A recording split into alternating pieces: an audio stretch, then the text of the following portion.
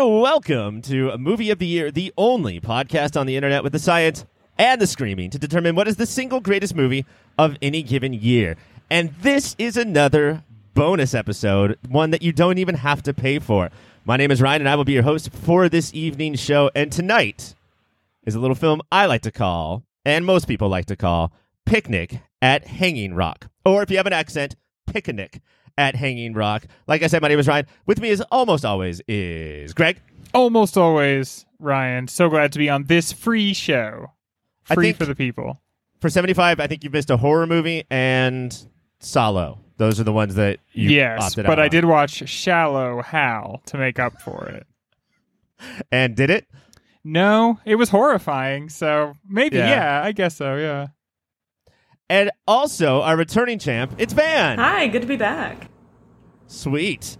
Now, let's start with the movie really quick. I don't know what else we would start with. Picnic at Hanging Rock. We're going to get to what it's about, but I do want to know your guys' generic feelings on it. First of all, had you guys heard of this movie before we were assigned this movie by the board? Absolutely not.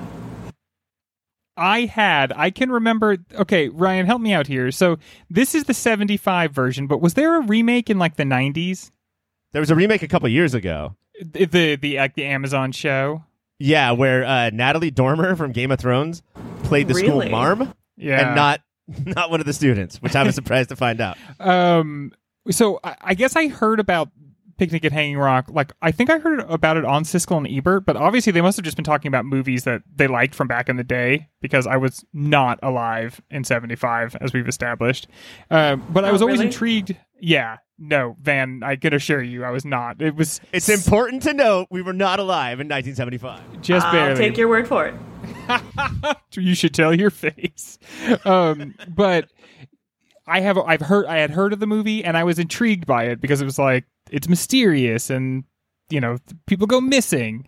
And so I was always intrigued by it. And then when we were doing 75, I got really into the idea of watching it. And so I watched it sort of before the season started.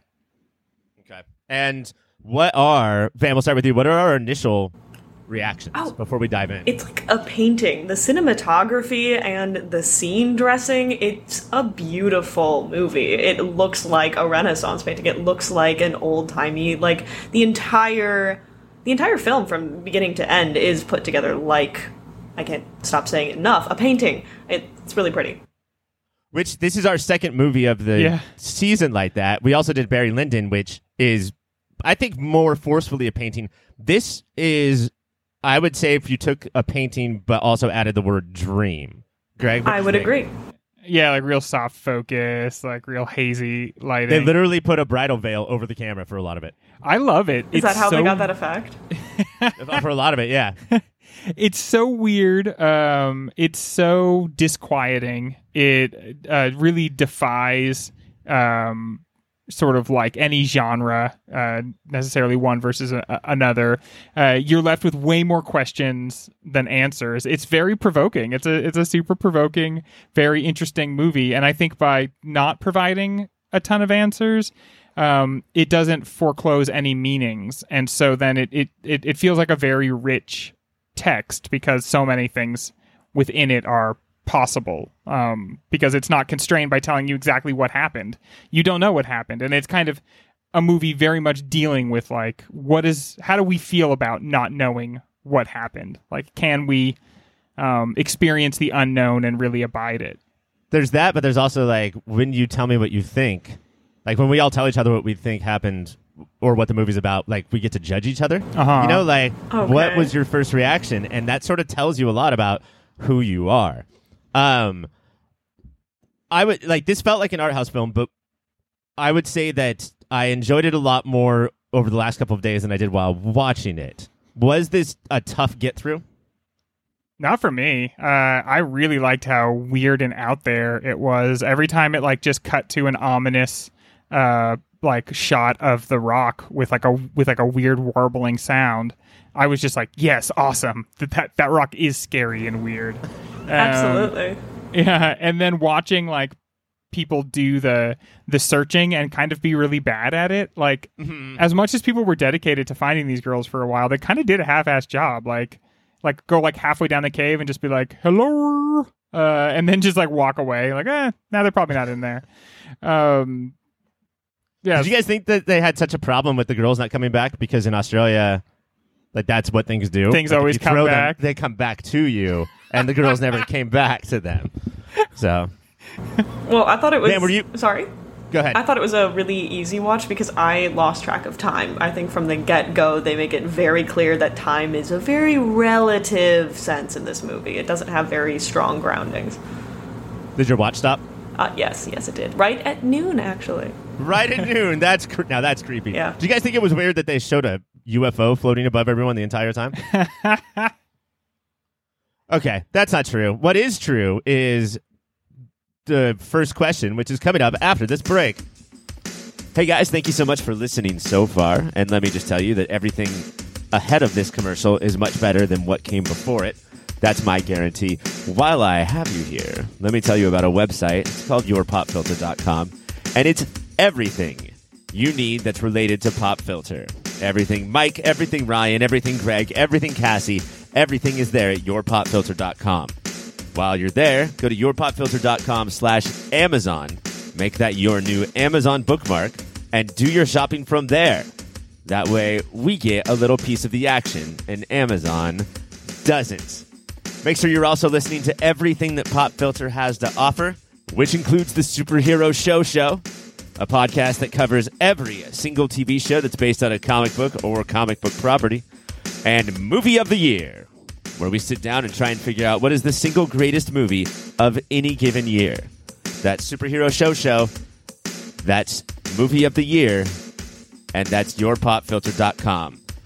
Rate, subscribe, review, bye! After making his first movie in 1974, a horror movie about killer cars called The Cars Who Ate Paris, Peter Weir elevated his game a bit by adapting the 1967 novel Picnic at Hanging Rock by Joan Lindsay. Adapting the version without the infamous 18th chapter, the movie tells the story of a group of Australian schoolgirls who go on an outing to an infamous rock in the year 1900, which sounds like it's in the future, but it was actually a long time ago. A group of girls ventures off on their own, but then something happens. 3 of the girls and 1 of the teachers go missing. This causes the school and the community to have an absolute meltdown. Eventually, 1 of the girls is found, but that does little to bring normalcy back to the school. After a small reaction in 75, the movie has gone on to become something of a classic and kickstarted the Australian New Wave, which featured such filmmakers as George Miller, Gillian Armstrong, and Bruce Beresford, and lasted until Crocodile Dundee made us remember that it's actually a big annoying island full of criminals. Taste buds, let's start with one of the reasons this movie stands out as the most anomalous movies of the entire 1975 season. It features women. Picnic at Hanging Rock might have the least amount of nudity in film history, but is what's naked important? What is Weir doing with the sexuality or lack thereof of these young women and their mentors? So, my first thought, lesbians. Frankly, there's a lot of undertone. There's some very intense undertones, actually, of sexuality in this film, and you see this within the older women as well as the young college students, the students of the college there. Although they do seem very, very young. That is my one thought there. There's something about repressed feminine sexuality, the need to break free, sort of with them just going off in the distance. They truly do not give an answer for what happens with these girls. They just exit. They break free, they leave, they disappear, they become invisible, however you want to take it. I feel like there's some kind of metaphor you can draw between them leaving and their the undertones of sexuality within this film. I mean, we can start off with, and again, there are no answers, so we're just going to play around with this kind of stuff, but some sort of puberty or orgasm or falling in love with each other that then now we no longer have need for the school. So bye-bye. We have now exploded, much like the volcano they constantly reference, and we're out. We're not going to be shut down by this school anymore. Yeah, absolutely. I mean, they go somewhere. Where do young women go? Like we sort of see so many. I'm gonna clip that off. By the way. That's gonna be of just Greg's asking, where do young women go? Like I mean, those versions of ourselves disappear in the same way that these young women disappear, right? Like they are so young and naive at the beginning of the movie, and that's not going to be a state that persists very long in their life, you know, and they live in this very insular world of other young women their age, and they like play at romance and celebrate romance. And I think in that milieu, there's also like honest homoerotic and lesbian love, but there's also just like the playing at love, and the, you know, this is what it would be like to get Valentine's from somebody, and this is what it's like to dream of love. But there is then also like a reality to maturation. There is like a reality to becoming an adult, and you go beyond the veil, you disappear, and you can't really transmit back to those girls who you've left behind what has transpired and what has changed in you and where you've gone. So I think that like the sort of thematic connection that you can make towards just like sexual maturity or entering the sexual world or learning the secrets of the adult world, that I think is way more important than like coming up with some like, okay, a portal opens up and they go through it. And I've read the book and I've read the last chapter of what happens. And you still come away from reading the last chapter that details exactly what happens. You still come away from it being like, but wait, what happened? Like, why did... So what is that last chapter? It's like you get to the very end of the book, and then it's like, okay, so what happened was they were going up the rock, and a portal opened up in space, and you literally meant portal. Yeah, and Miss McGraw comes running up, and she like throws off her bustle, she throws off her corset, and it floats in the air. It just like hovers for a while, and then she starts saying all this stuff about the universe, stuff that's like similar to what the girls say earlier in the movie. Mm-hmm. And then she turns into a crab. She literally turns into a crab, and then she goes like she scuttles through the hole, and then Miranda goes, and two of the others go, but then one of them, Marion, the one that comes back, Irma, she gets shot out and she can't get back in, and that's why her hands are all beat up, because she's like clawing at the thing, like, and so. But you might still have the question, like, why did that portal open up? Why did Miss McCraw? What does that portal turn into a crab? Yeah, like it doesn't really. It's like answers in all the wrong ways, but none of the right ways, the satisfying ways. The one thing that I didn't read the book or the chapter, but I read about it, which is basically the same thing. Yeah. And what she had this chapter ripped out of the book by the editor before it got published. And then liked the book more. She believed it when people said it's actually a lot better. And then, but like. Later on, she was like, well, I wrote it, though, so people should still read it, and then released it. One of the things that I do like about it that I think speaks to this is how the portal is described is that it's very much not a hole, you know? And I think this speaks to the feminine aspects of it, is that it's not, although it's a, like, you can go into it, it's not the absence of something, you know? Like, it's not, it's the hole is in itself a thing as well, you know? And I think so often these movies, basically not just 75, but everything before 75, if you're a woman, it's the absence of something, you know, like you have you have this, you're less than a normal person. And the movie seems to keep that point from the final chapter of, although it's a whole, it's not, it's its actual own different thing. Does that make sense? Yeah, absolutely. And I think the film I think the author was wise in ripping out that last chapter, and because I particularly like the image of the cliffs, and we know that Sarah winds up dead at the bottom of the cliffs, having presumed that she jumped off, committed suicide somehow there, and again returning back to the ominous cliffs, just there. That's sort of representative of a hole, but it's not a hole. It's cliffs. It's so many different things. It's caverns and caves on the inside, or possible danger on the outside. It's so much more than just like a cliff. Yeah, and you know, it's kind of like like a synthesis of the masculine and the feminine together, because it is shot, especially in the movie, it's shot in like a very I would say like masculine way, but at the same time, as you said, Van, it's like all crevices and interior spaces as well. And I think that it like that's one of the levels in which the movie is playing with gender, is that Hanging Rock is kind of both things at the same time. Yeah, I really enjoyed the camera work there, actually, when, you've got the people rescuing or coming upon these bodies in the caverns, and you get this high up, like, down angle, as if you're in, like, looking down upon a scene, just like the girls were looking down as, like, ants within a colony that didn't know they were in a colony, that sort of metaphor that they were playing on earlier. So I really enjoyed the camera work of this film. So we talked a lot about how this does represent all people, hitting that adult age, but I want to bring specifically the Victorian aspect to it. These girls, my favorite line of the movie is, "You're going up the hill without your shoes," and she screams because it's just the biggest deal just to have bare feet. What is Peter Weir doing with making sure that we focus on this time period, these clothes, this type of school? Well, I think when you the sort of absurdity of when you get through town, you can take off your gloves, and the girls are like, yes, like as soon as they get through town, they're like, boom, gonna bust these gloves off. The absolute like constant need to be like swaddled and covered every inch to be protected from like not just the poisonous ants and lizards, but just like even the look of men. And when they go through town, honestly, young boys run alongside the like coach, and men, they're so exotic, and men whistle at them. And then when they're by Hanging Rock, Albert actually whistles at the girls again.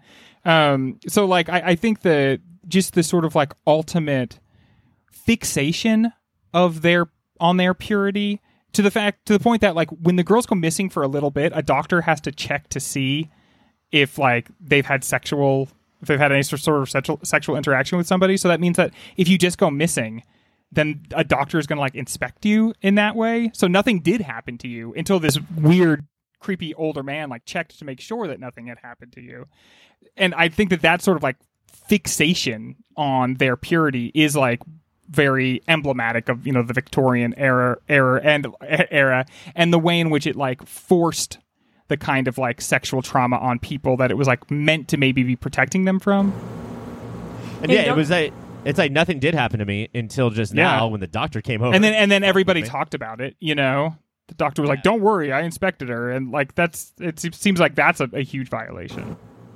Yeah, you don't see a lot of middle ground here. You see either like the beautiful, picturesque like idea of a girl and then her dead on the ground too. You get to see like one side or the other. There's absolutely no middle ground to walk there. The other thing too about the clothes is that it's almost, I know it's traditional, and it was a tradition that I hope was dying at this point, but there's a sort of like binding to it, like we're going to keep you from growing, by putting you in all of these tight clothes. You don't get to make any decisions for yourself. And also, is this even a school? Like, I know it says that out front, but are they learning stuff that is actually important at this school? I mean, I'm just remembering when Sarah was tied up in a posture corrector, which looked ominous, to say the least. Kind of imagine like Hannibal Lecter being strapped to his chair as he's being wheeled out. So that was where I had sort of the idea that this is more of an abusive finishing school. Someplace they send women who don't exactly fit in or need training or fixing up or something like that, because it looks like a dungeon in a finishing shots. Yeah, that scene is great because we don't even know she's there for the first half of the scene, and then she's like, "Hello." But yeah, it's a place that dads send daughters when they start to get nervous about them. So you take care of them. I don't care what sort of abuse happens. It's like a holding pen. Yeah, exactly. But yeah, I don't know how much. I know there's a French teacher, but I don't know how much like collegiate academic work they're doing. It seems just like, here's how we get you from father to husband. Yeah, they're supposed to learn manners. I think they mentioned math. Yeah, rudimentary math. So I guess some geology that the Mr. They love rocks, don't they? They're into rocks. But yeah, that I think is way less important than that you went to a school like this and then you have it like on your transcripts. Is the movie sexy? We're going to get to genre next, but is the movie sexy? Is it anti-sexy? Is he using a magnifying glass, or is he trying to sort of get you to look without you knowing it? We're going to talk about Weir soon, but just as far as female sexuality goes, where do we put Weir? I wouldn't put him on I don't see him being very high up on that scale there. I mean, I'm thinking of his other works as well. The one with Robin Williams, that I'm forgetting the name of, Dead Poets Society. That was weird, if I remember correctly. And even in a movie that's, I feel like, much more charged like that, or the subject matter is a lot more blatant in terms of, they're just more, they bring it to the attention, they bring it to the screen's attention much more. I don't see him as being very overtly sexual. Yeah, I mean, he doesn't foreground it really in any movie. I mean, you have to add it there, whether it's like Master and Commander, which you could do some work on your own, but it's not like Truman Show. Witness takes place in an Amish camp, and there is a sex scene, but it's Amishy. Like he is not. This is not a concern of his. It seems weird that a guy would direct this movie, and I know only guys were allowed to direct movies in '75, but. Did he creep you out, or did it make any difference that it was a dude? I didn't think so, because it seems like it is about sex without really dealing with sex very much. It's like sort of about the implications of learning about sex, but then that is like obscured because it's really about hanging rock. So it's kind of like about the subject matter without being about it, and that made it a lot less creepy, because I think that male directors can really stumble when trying to like get into this headspace of like,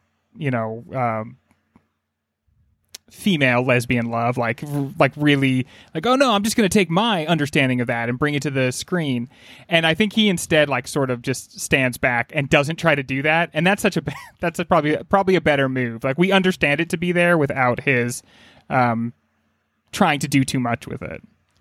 Or we can sort of pick and choose how much we want it to be there when he's not in our face with it.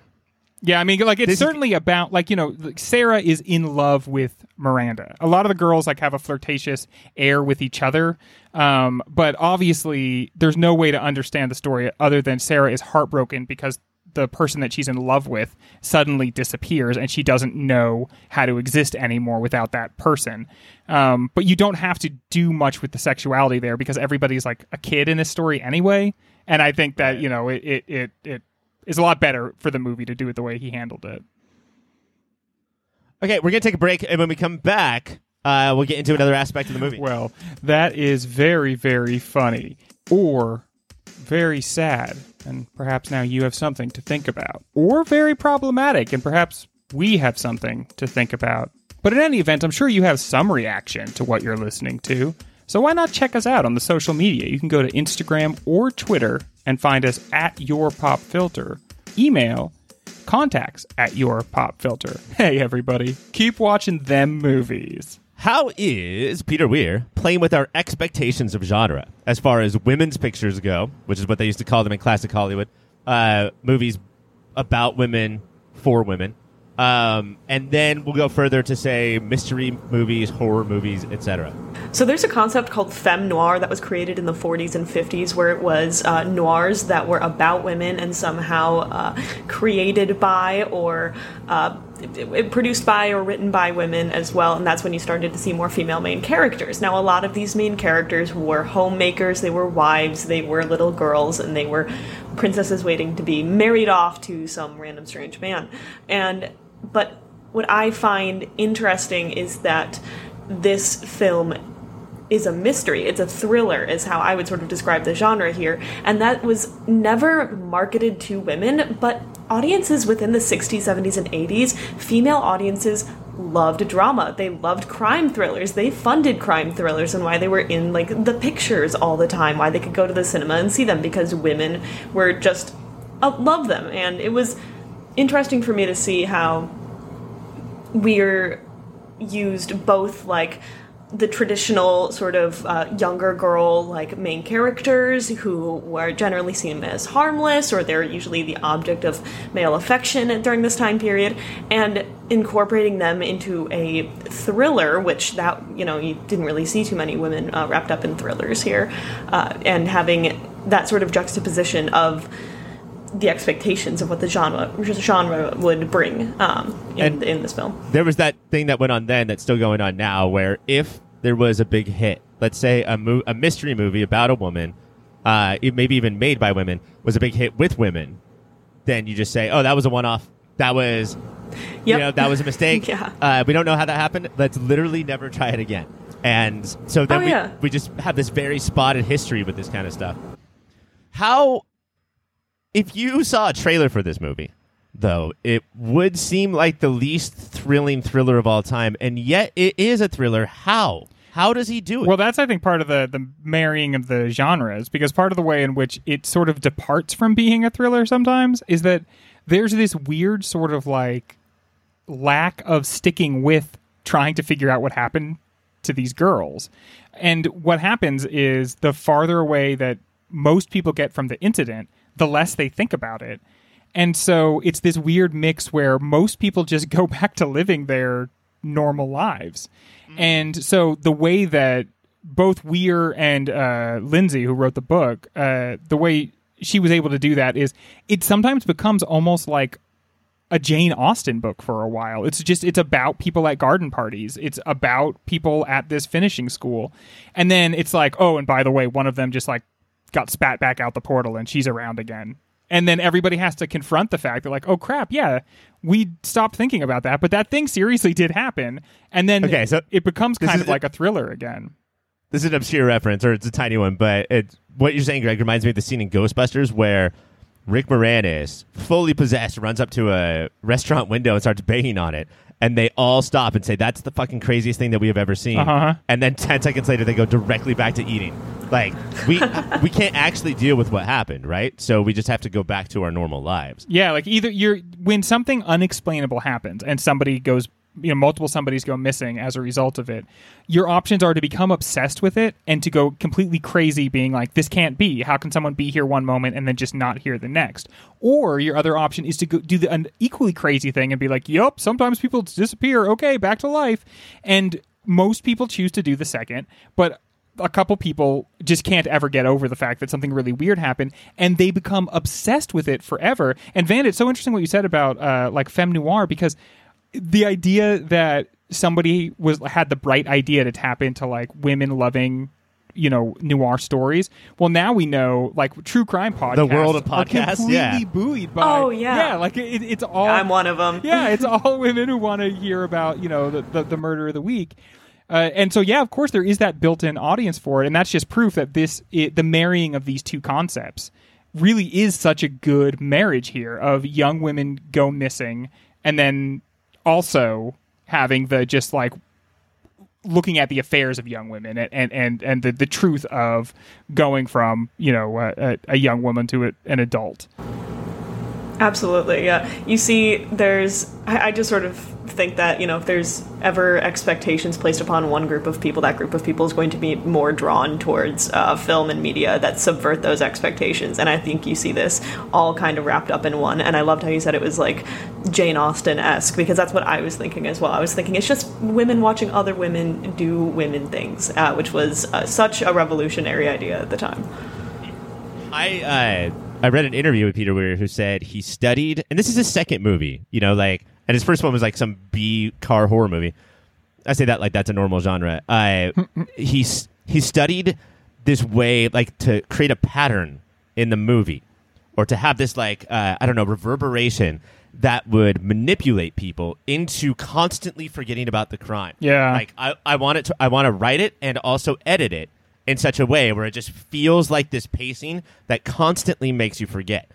And that's such a dangerous idea. Like, if you were a studio exec, you'd be like, absolutely do not do that. That's going to ruin the entire thing.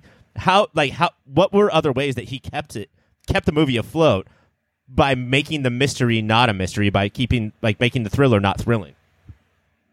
I think by just having more mundane concerns, come into the world. And that is really how we go about forgetting, is that the more mundane things in the world come and attract our attention. So we kind of get caught up in, oh man, people are like dropping out of this school. And we spend a lot of time with Mrs. Appleyard, and we get like, oh man, the administration of this school is difficult. Or we spend a little time with the cop, Bumfer, And it's like, yeah, figuring this out is really like dragging this guy down. Or we spend time with Birdie and what's the rich kid's name? Michael.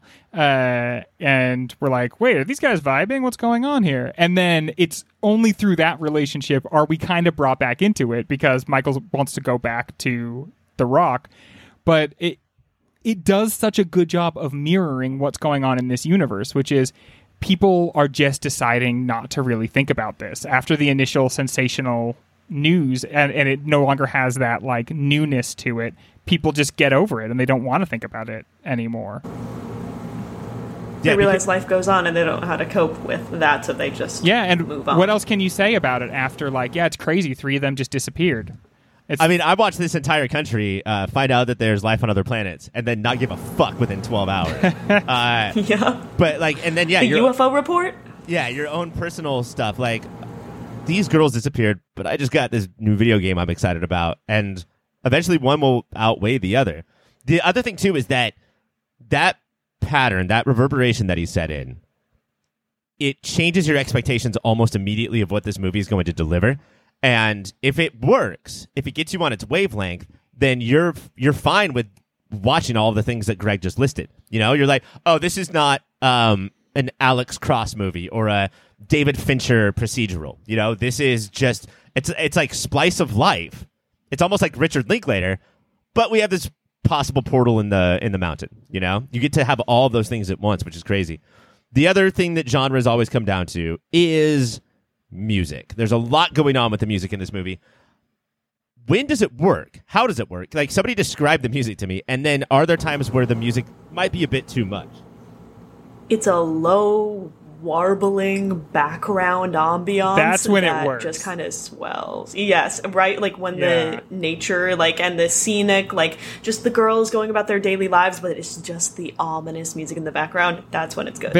In the book, it's always described as that, like, Hanging Rock is kind of like a presence for everybody, even when they're not like near it, and that warbling does a good job of that. And like, I think that even if no one tells you there's a portal in this story, I think you kind of know that there is, and that warbling is kind of the sound that it makes. I mean, there's like a magnetic pull. It stops watches, and so it's halfway in between music and like sci-fi. Yeah. Basically. And so I think that definitely works. That's like, I wish that had kind of been all of the music. But then it was 75. So there was like these like little pin whistles, like piccolos. That part of the soundtrack I hated. But then on top of that, there was a very 70s, like kind of like rock opera, like big grand piano and like super dramatic soundtrack, and I liked that one too. So there's like 3 or 4 different kind of soundtracks for this, and some of them work, some of them don't, but I think having a mix helps you like sort of jump from genre to genre and keeps the viewer sort of aware of what level of reality we're in at any one time. Like, are we thinking about Hanging Rock? That's the warble. Are we thinking about saving the girls? That's the dramatic music. Are the girls gonna disappear soon? That's like the weird whistly stuff. And everything to me about this movie is like brings up the word classical, you know, and classic music has those sort of like motifs that come in and out, just like the music in here does. But it's less catchy. It's less worried about like, do we have a hook? I mean, you know, like this movie is not worried about its hook. The story basically is what would happen if in a Jane Austen book, a black hole opened up. And I think that the music does a really good job of capturing all those different vibes at the same time. Okay, let's take one last break. And when we come back, let's talk about that ending. Hola, Filterinos. I just wanted to interrupt real briefly and say thank you for listening. Thank you for your support. If you want to support us a little more directly, you can go to patreon.com/yourpopfilter. There, depending on what tier you pick, $1 a month, $5 a month. If you're crazy, anything more than $5 a month, don't do that. You can get extra content. There's extra shows, extra series, behind-the-scenes stuff. You could pay for Ryan to draw you a picture. I can write you a poem. You can get the shirts off our very own backs. All of that and so much more over at patreon.com/yourpopfilter. While you're on the internet, you should check out Shady Monk. He does all the tunes you've been listening to. He's on Bandcamp, he's on Spotify, SoundCloud, wherever kids get their music these days that I'm too old to know. Shady Monk lives there. You can probably follow him on Twitter and Instagram as well. That's Shady Monk. Wherever you get music, check him out. The ending is such a vital part of this movie. Or maybe the lack thereof is sort of a vital part. The central question of what exactly happens at Hanging Rock is never resolved. How did this leave you as a viewer? Greg, you knew about the reputation. You knew, maybe you and I went in knowing that, like, the mystery is a mystery. Audiences in 1975 did not know that, and Van did not know that. And they were upset. Van, were you upset? I wasn't upset. I got frustrated. I would say end of the first act, into the second act. I was just like, okay, so this is a crime drama. We need to be moving forward, or we're not going to get anywhere. And in the Where is last Ice-T? Why is Ice-T not asking people? Exactly. So yeah, I'm used to SVU for sure, and the original Law and Order franchise. I was ready for the next thing to come up, and it just didn't. And then I stopped caring by the end of it, and I think I became okay with. I think I realized along the way, oh, they're just not going to tell us, and I was all right with that. I think I got the gist based on what I heard on Siskel and Ebert that there was going to probably be more questions than answers. And I would say within the first 20 minutes of the movie, you can tell it's so weird and ethereal. If you think that you're going to get answers in this movie, then you're just not watching it correctly. It's obviously, and I think also, what answer is satisfying? When will you ever be done? It's not a portal with people turning into crabs, I will tell you that. Yeah, right? Like that. There's no good answer. Yeah, exactly. But the mystery is what's interesting. The mystery and watching people react to it, because that's what the movie is about. It's about how people react to something like this. And so that's the part that it draws you to it. But you're always going to, when you leave something open-ended, you're always going to have audience members who are just like, no, I don't like that. You have to tell me what happened. I read a story about a critic screening, and one of the critics at the end threw his cup of coffee at the screen and said that this is bullshit that we didn't get an answer. You need to calm down. Sort of. Yeah. Well, first, coffee wasn't $5 a cup back then, so it was fine. But he almost reacted like the girls did when Irma was coming back to say goodbye, and she didn't have any answers for them either. And if I was Peter Weir hearing this coffee throwing story, I'd be like, yeah, I did it, bitches. Like, this is the exact response I wanted for you, and you fell directly into my trap. Well, think of what's gone on with COVID and people's reaction to the experts, the quote experts about COVID. COVID, something has only existed for such a short time. And the experts are like, okay, our new understanding means this. And people get furious with them. Like, why can't you just tell me what I need to do? Why do you keep switching the guidance? Because we're just studying this thing. We don't know how it works. But when people can't give you an answer, you get pissed off with them. And that's exactly what happens when, Irma comes back, is she has nothing for them. She can't tell them why she came back, and she can't tell them why it's her and not Miranda. Miranda is the star of the school. Everybody loves Miranda. She's the center of the universe. If anyone's going to come back, it has to be Miranda. It can't be randomly one of the other girls. And the fact that one of them pops back up and she has nothing to say, she either won't say what happened or can't remember or just can't articulate it. And honestly, it doesn't even give an indication of which of those things it is. When she thinks about it, she breaks down crying, so she is upset by it, but she can't say anything about it.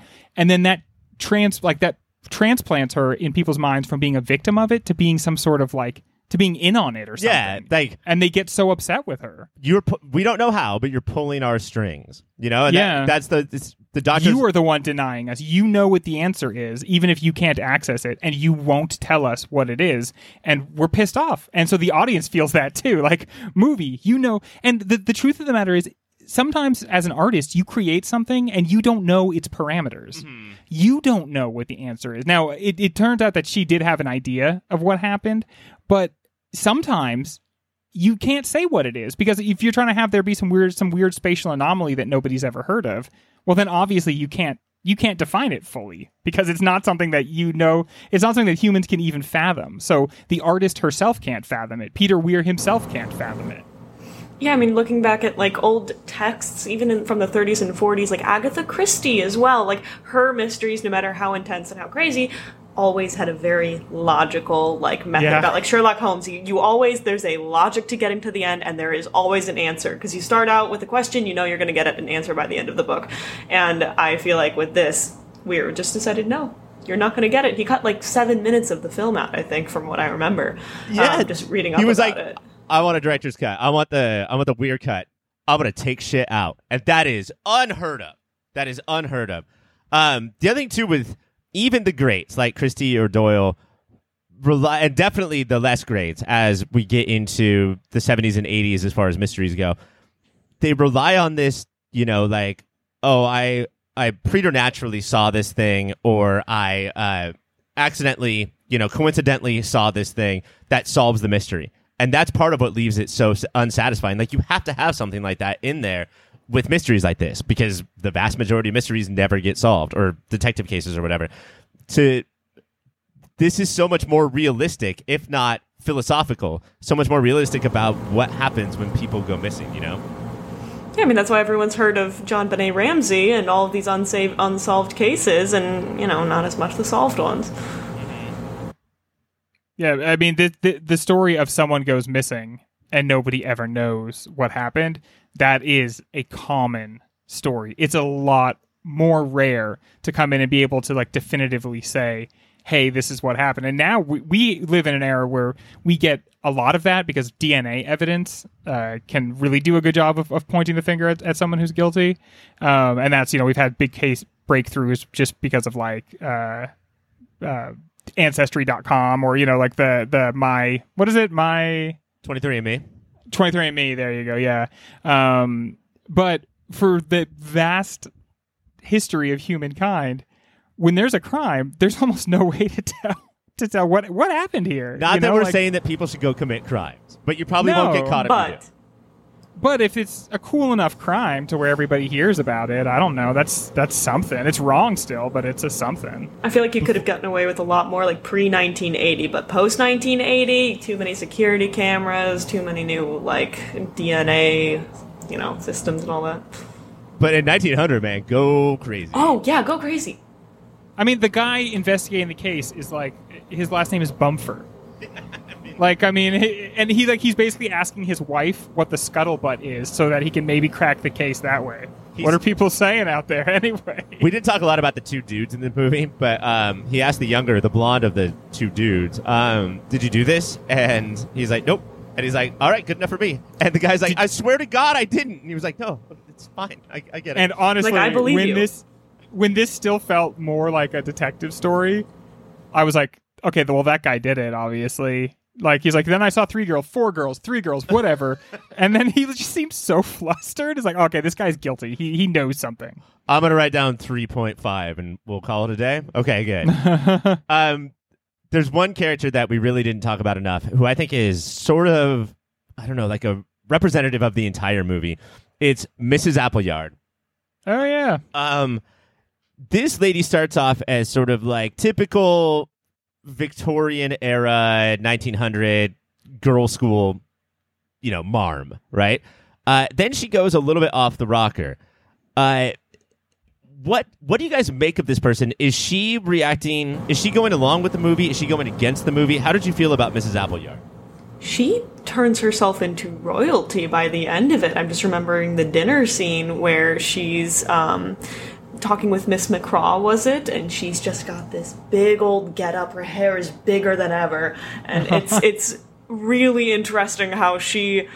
I really didn't know what to make of her at first, because I was expecting her to end up the villain, which she is, but I just not in the way that she transformed from beginning to end of the movie. I will say that as somebody who pays into a homeowners association, it doesn't matter how small the group of people is. If you're at the top, you will go insane. You will just Okay. if you're in charge, you will just absolutely go crazy. And also, she's almost like sort of a ghost in a way, in that she, if the central question of the movie is what happens to these young women, not just the ones who disappear, but all young women, what happens to them, then part of the answer might be some of them become Mrs. Appleyard. She outlives her husband. Her duty was to be a wife, and she had this period where she was living the perfect version of the life that society had allowed for her. But then this dude dies, and it's like, well, now what can I do? And she's got like 3 options, and one of them is open up a school, even if she's totally ill-suited to it. But there's not a lot of stuff that she can do. And then she spends all her time looking backwards into the past, into when the very small sliver of time where she was able to do exactly what society wanted and to still be happy at the same time. Now she is stuck in a world where she can do what society wants, but it's going to make her so freaking miserable. Yeah. She doesn't want to like live with these girls. She doesn't care for them. Do you know what it is, that's too? totally understandable. What it is this basically explains Boomer is that she has one skill set, and that's belligerently following rules. And if people grow or if society changes, that takes away your skill set, or even worse than that, sort of makes it seem like you were wasting your time in the past, and that makes people absolutely incensed. I mean, if part of your training as a girl was you were told when you could take off your gloves, and if you were constantly made to feel like your only role was to land a husband, I could definitely see becoming embittered later in life when you are then told, okay, now you have to fend for yourself. And you're like, well, I guess I could be the one who tells the girls they can't take their gloves off until they get through town. Otherwise, like, what's the thing I can do? I can't go open a business, any other type of business. I can't go enter into politics. Like, I either can die or get sauced up, which she starts doing when things fall apart, or I can open this shitty school in this shitty place, and that sucks too. But it's something, and I have to do something. I feel like a lot of the options at the time for divorced, or not divorced, of course not. They couldn't get divorced. That's disgusting. You would even say that word. Yeah, of course. So I feel like the only options at the time was go nun or go home. Like there's nothing else for you. And what she doesn't understand, or what she does, but she's trying to fight against, and I think that every generation goes through this, is that nature finds a way. You can't stop the volcano. You can't put a cap on the Coke bottle with the Mentos in it. Like these girls, like the repression only lasts so long before they either bust out of it and become normal people, or they just explode into a portal. All right, we're going to take a break. And when we come back, we're going to give this movie some awards. We have 3 Moody's to give out. The first one, we're going to start with you, Greg, is Cringiest Moment. Okay, now, did this win any Oscars, Ryan? I actually don't think so. No. I don't think it was a big deal until much later. I don't think it did. This is a movie maker's movie. You could I feel like you could see a lot of like people like influences on modern movies in this one. But I'm supposed to pick Cringiest Moment. You know, the movie does mostly okay, I want to say, except this is supposed to be like the story of all of Australia, and there is one native person in it. There's one Aboriginal person in it, and he's referred to as an Abo by one of the guys. And so that I thought was like, he barely even made it into the movie, and then he was kind of something like sideways was said about him. Was Abo the band that wrote Mamma Mia? No. Keep going. You can keep going. Sorry. But yeah, so that was my cringy moment. When I do these shows with you, Greg, I also take note of the POC, and I think that this is very purposeful. I think that they're left as a mystery as well, because I think Weir is leading you into thinking, oh, I bet it was those Aboriginals, I think that it's purposeful to leave them out, so they're part of the mystery as well, which is not an excuse. That's gross too, yeah. And the guy is like is dressed in such an interesting like garb. I think that there's an interest there. Like if you're telling the story of Australia, why not tell the story of those people? And it just like it felt like almost emphasizing that they weren't being included. But yeah, I think that I don't know. I think that all Australian stories in a way are sort of colonial stories, So this sort of was like, look what happens when we take this land over. The land is going to take it back. And it doesn't back it up. But Van, what was cringiest moment for you? Mine was a technical note. Right before that group of girls goes into like the cliffs for the very first time, there was just a lot of overlays with just women's faces and rocks and birds, and I just thought there could have been something better done there. I get you're trying to have this like dreamy sort of like dreamscape aspect to this, and I thought that was just, I would say overdone, but this is probably one of the first art house just annoying. This is probably very influential scenes, influential to the things that annoy you now. My cringiest moment is it's most often with the two guys when they're sitting around drinking, talking about or not talking about how the girls disappeared.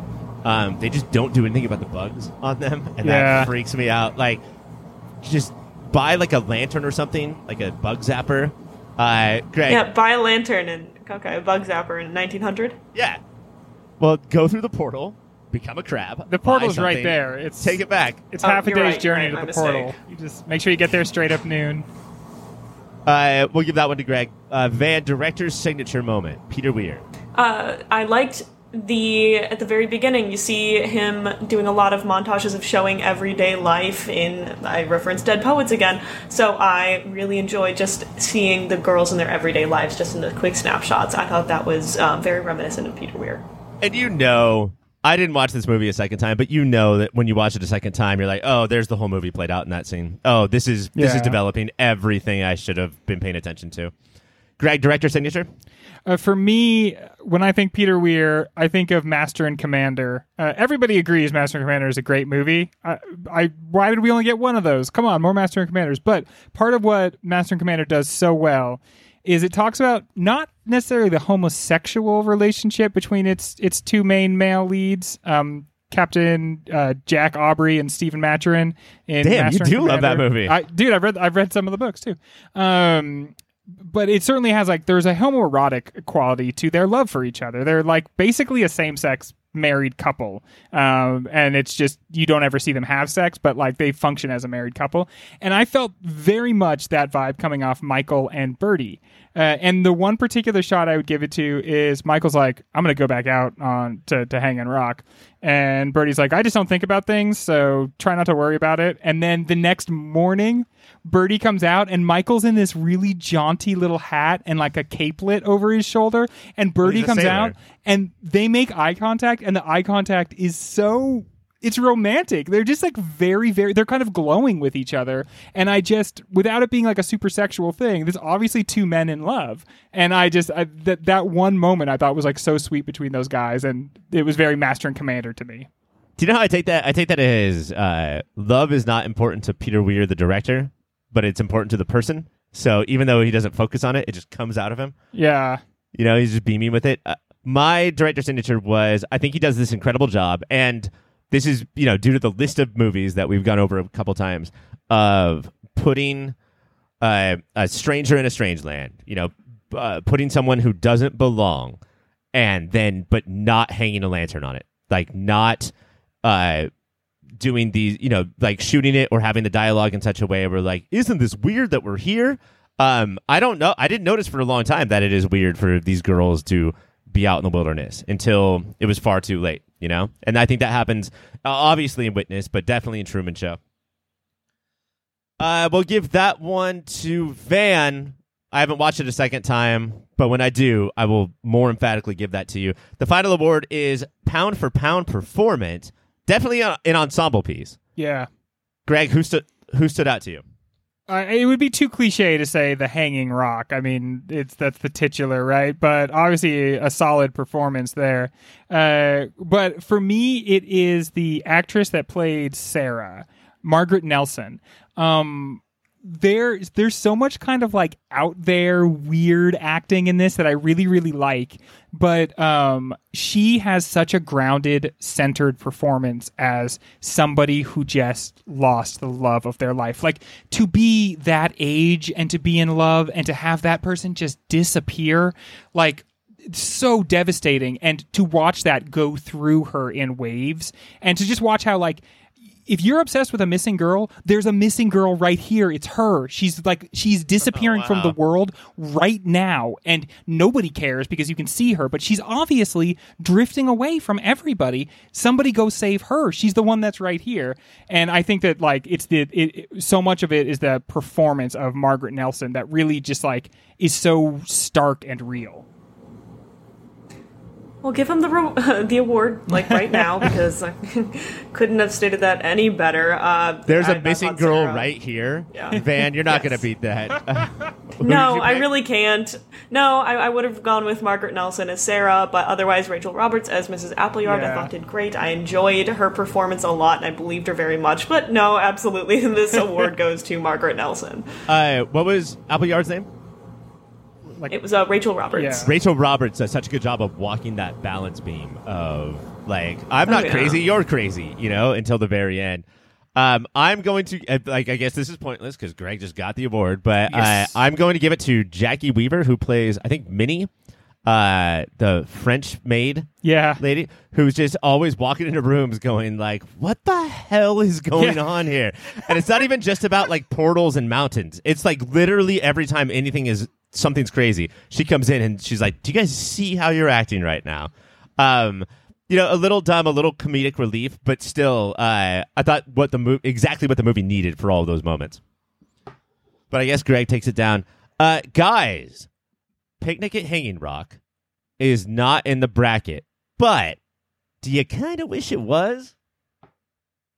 Now that we have done the show about it, I guess I wish that it could be in contention, but I'm just glad we got a chance to see it and talk about it. I think that there are definitely movies in the bracket that it could take, but it doesn't fully feel like a winner to me, but it definitely was like deserving of at least a bonus show. I think the reason that like it suckered us in, right? Like I'm really glad that it's the three of us for this show and not like plebeians like Mike, is that it's such an open text. Like we could probably do another hour easily. And I think that people forget that when they hear foreign film, they hear foreign language film. Yeah, dang. And this is in English, but it's definitely foreign because it does allow itself to be an open text. Even though 1975 was this cultural revolution and movies were changing so hardcore, a lot of the American movies that we watch for 1975 are sort of open and shut. Yeah. And this movie just has so many paths that you can take as far as thinking about it and talking about it. Van, do you agree with that? I'm gonna say something I thought I'd never say, but I rewatched at least half of Nashville, and I was sort of thinking about the rewatchability of this film, and I liked it, I enjoyed it.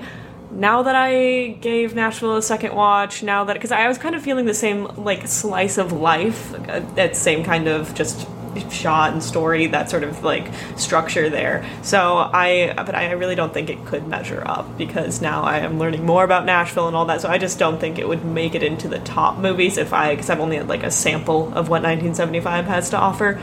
So I don't think it would be up there in the running, but I did very much enjoy it. Yeah, I just it's so hard, especially because of where we were born and the movies that we grew up on. I've seen a million movies from the 70s. And to just be like, yeah, I'm going to sit down and watch this plotless movie, it's still so hard. It's still so hard to like just understand that it's not going to be story fed to you. But I think this movie crushes it. And it's like jazz. It like basically is like, man, we're not showing you what kind of crazy stuff is going on, but can't you just imagine what kind of crazy stuff might be going on? Yeah. And it's kind of like it puts it on you to imagine what interesting things are happening. That's a bold choice. And if you listen to jazz and you wonder what crazy stuff is going on, listen to 90s pop punk. I think that answers all the questions for you. Usually I think the crazy thing is it's just a saxophone. You're just hearing a saxophone. It's a bad sounding instrument. It's not that crazy. It's not good. It's not musical. No. Like, I don't, and what you imagine, what if I were not... I like a good saxophone. What if I were not hearing That's the an saxophone? oxymoron. The best, Oh, come on! the best saxophone I've ever heard is when I saw a saxophone player with the saxophone in his case fall down the stairs. And I was just, that's what I like to hear. You are cruel. You are mean. Saxophone players, get out of here. You're not musicians. You're going to lose listeners. We have so much to do left in 1975. We've got One Flew coming up. We've got Shampoo coming up. We've got Solo coming up. Our Solo show has still not come out. So there's still a lot to go. But that was Picnic at Hanging Rock. Van, tell us where we can find you. You can find me at s.v.mb on Instagram, but that's all I've got to plug for today. And Greg?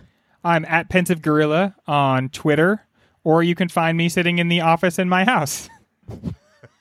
Like right now?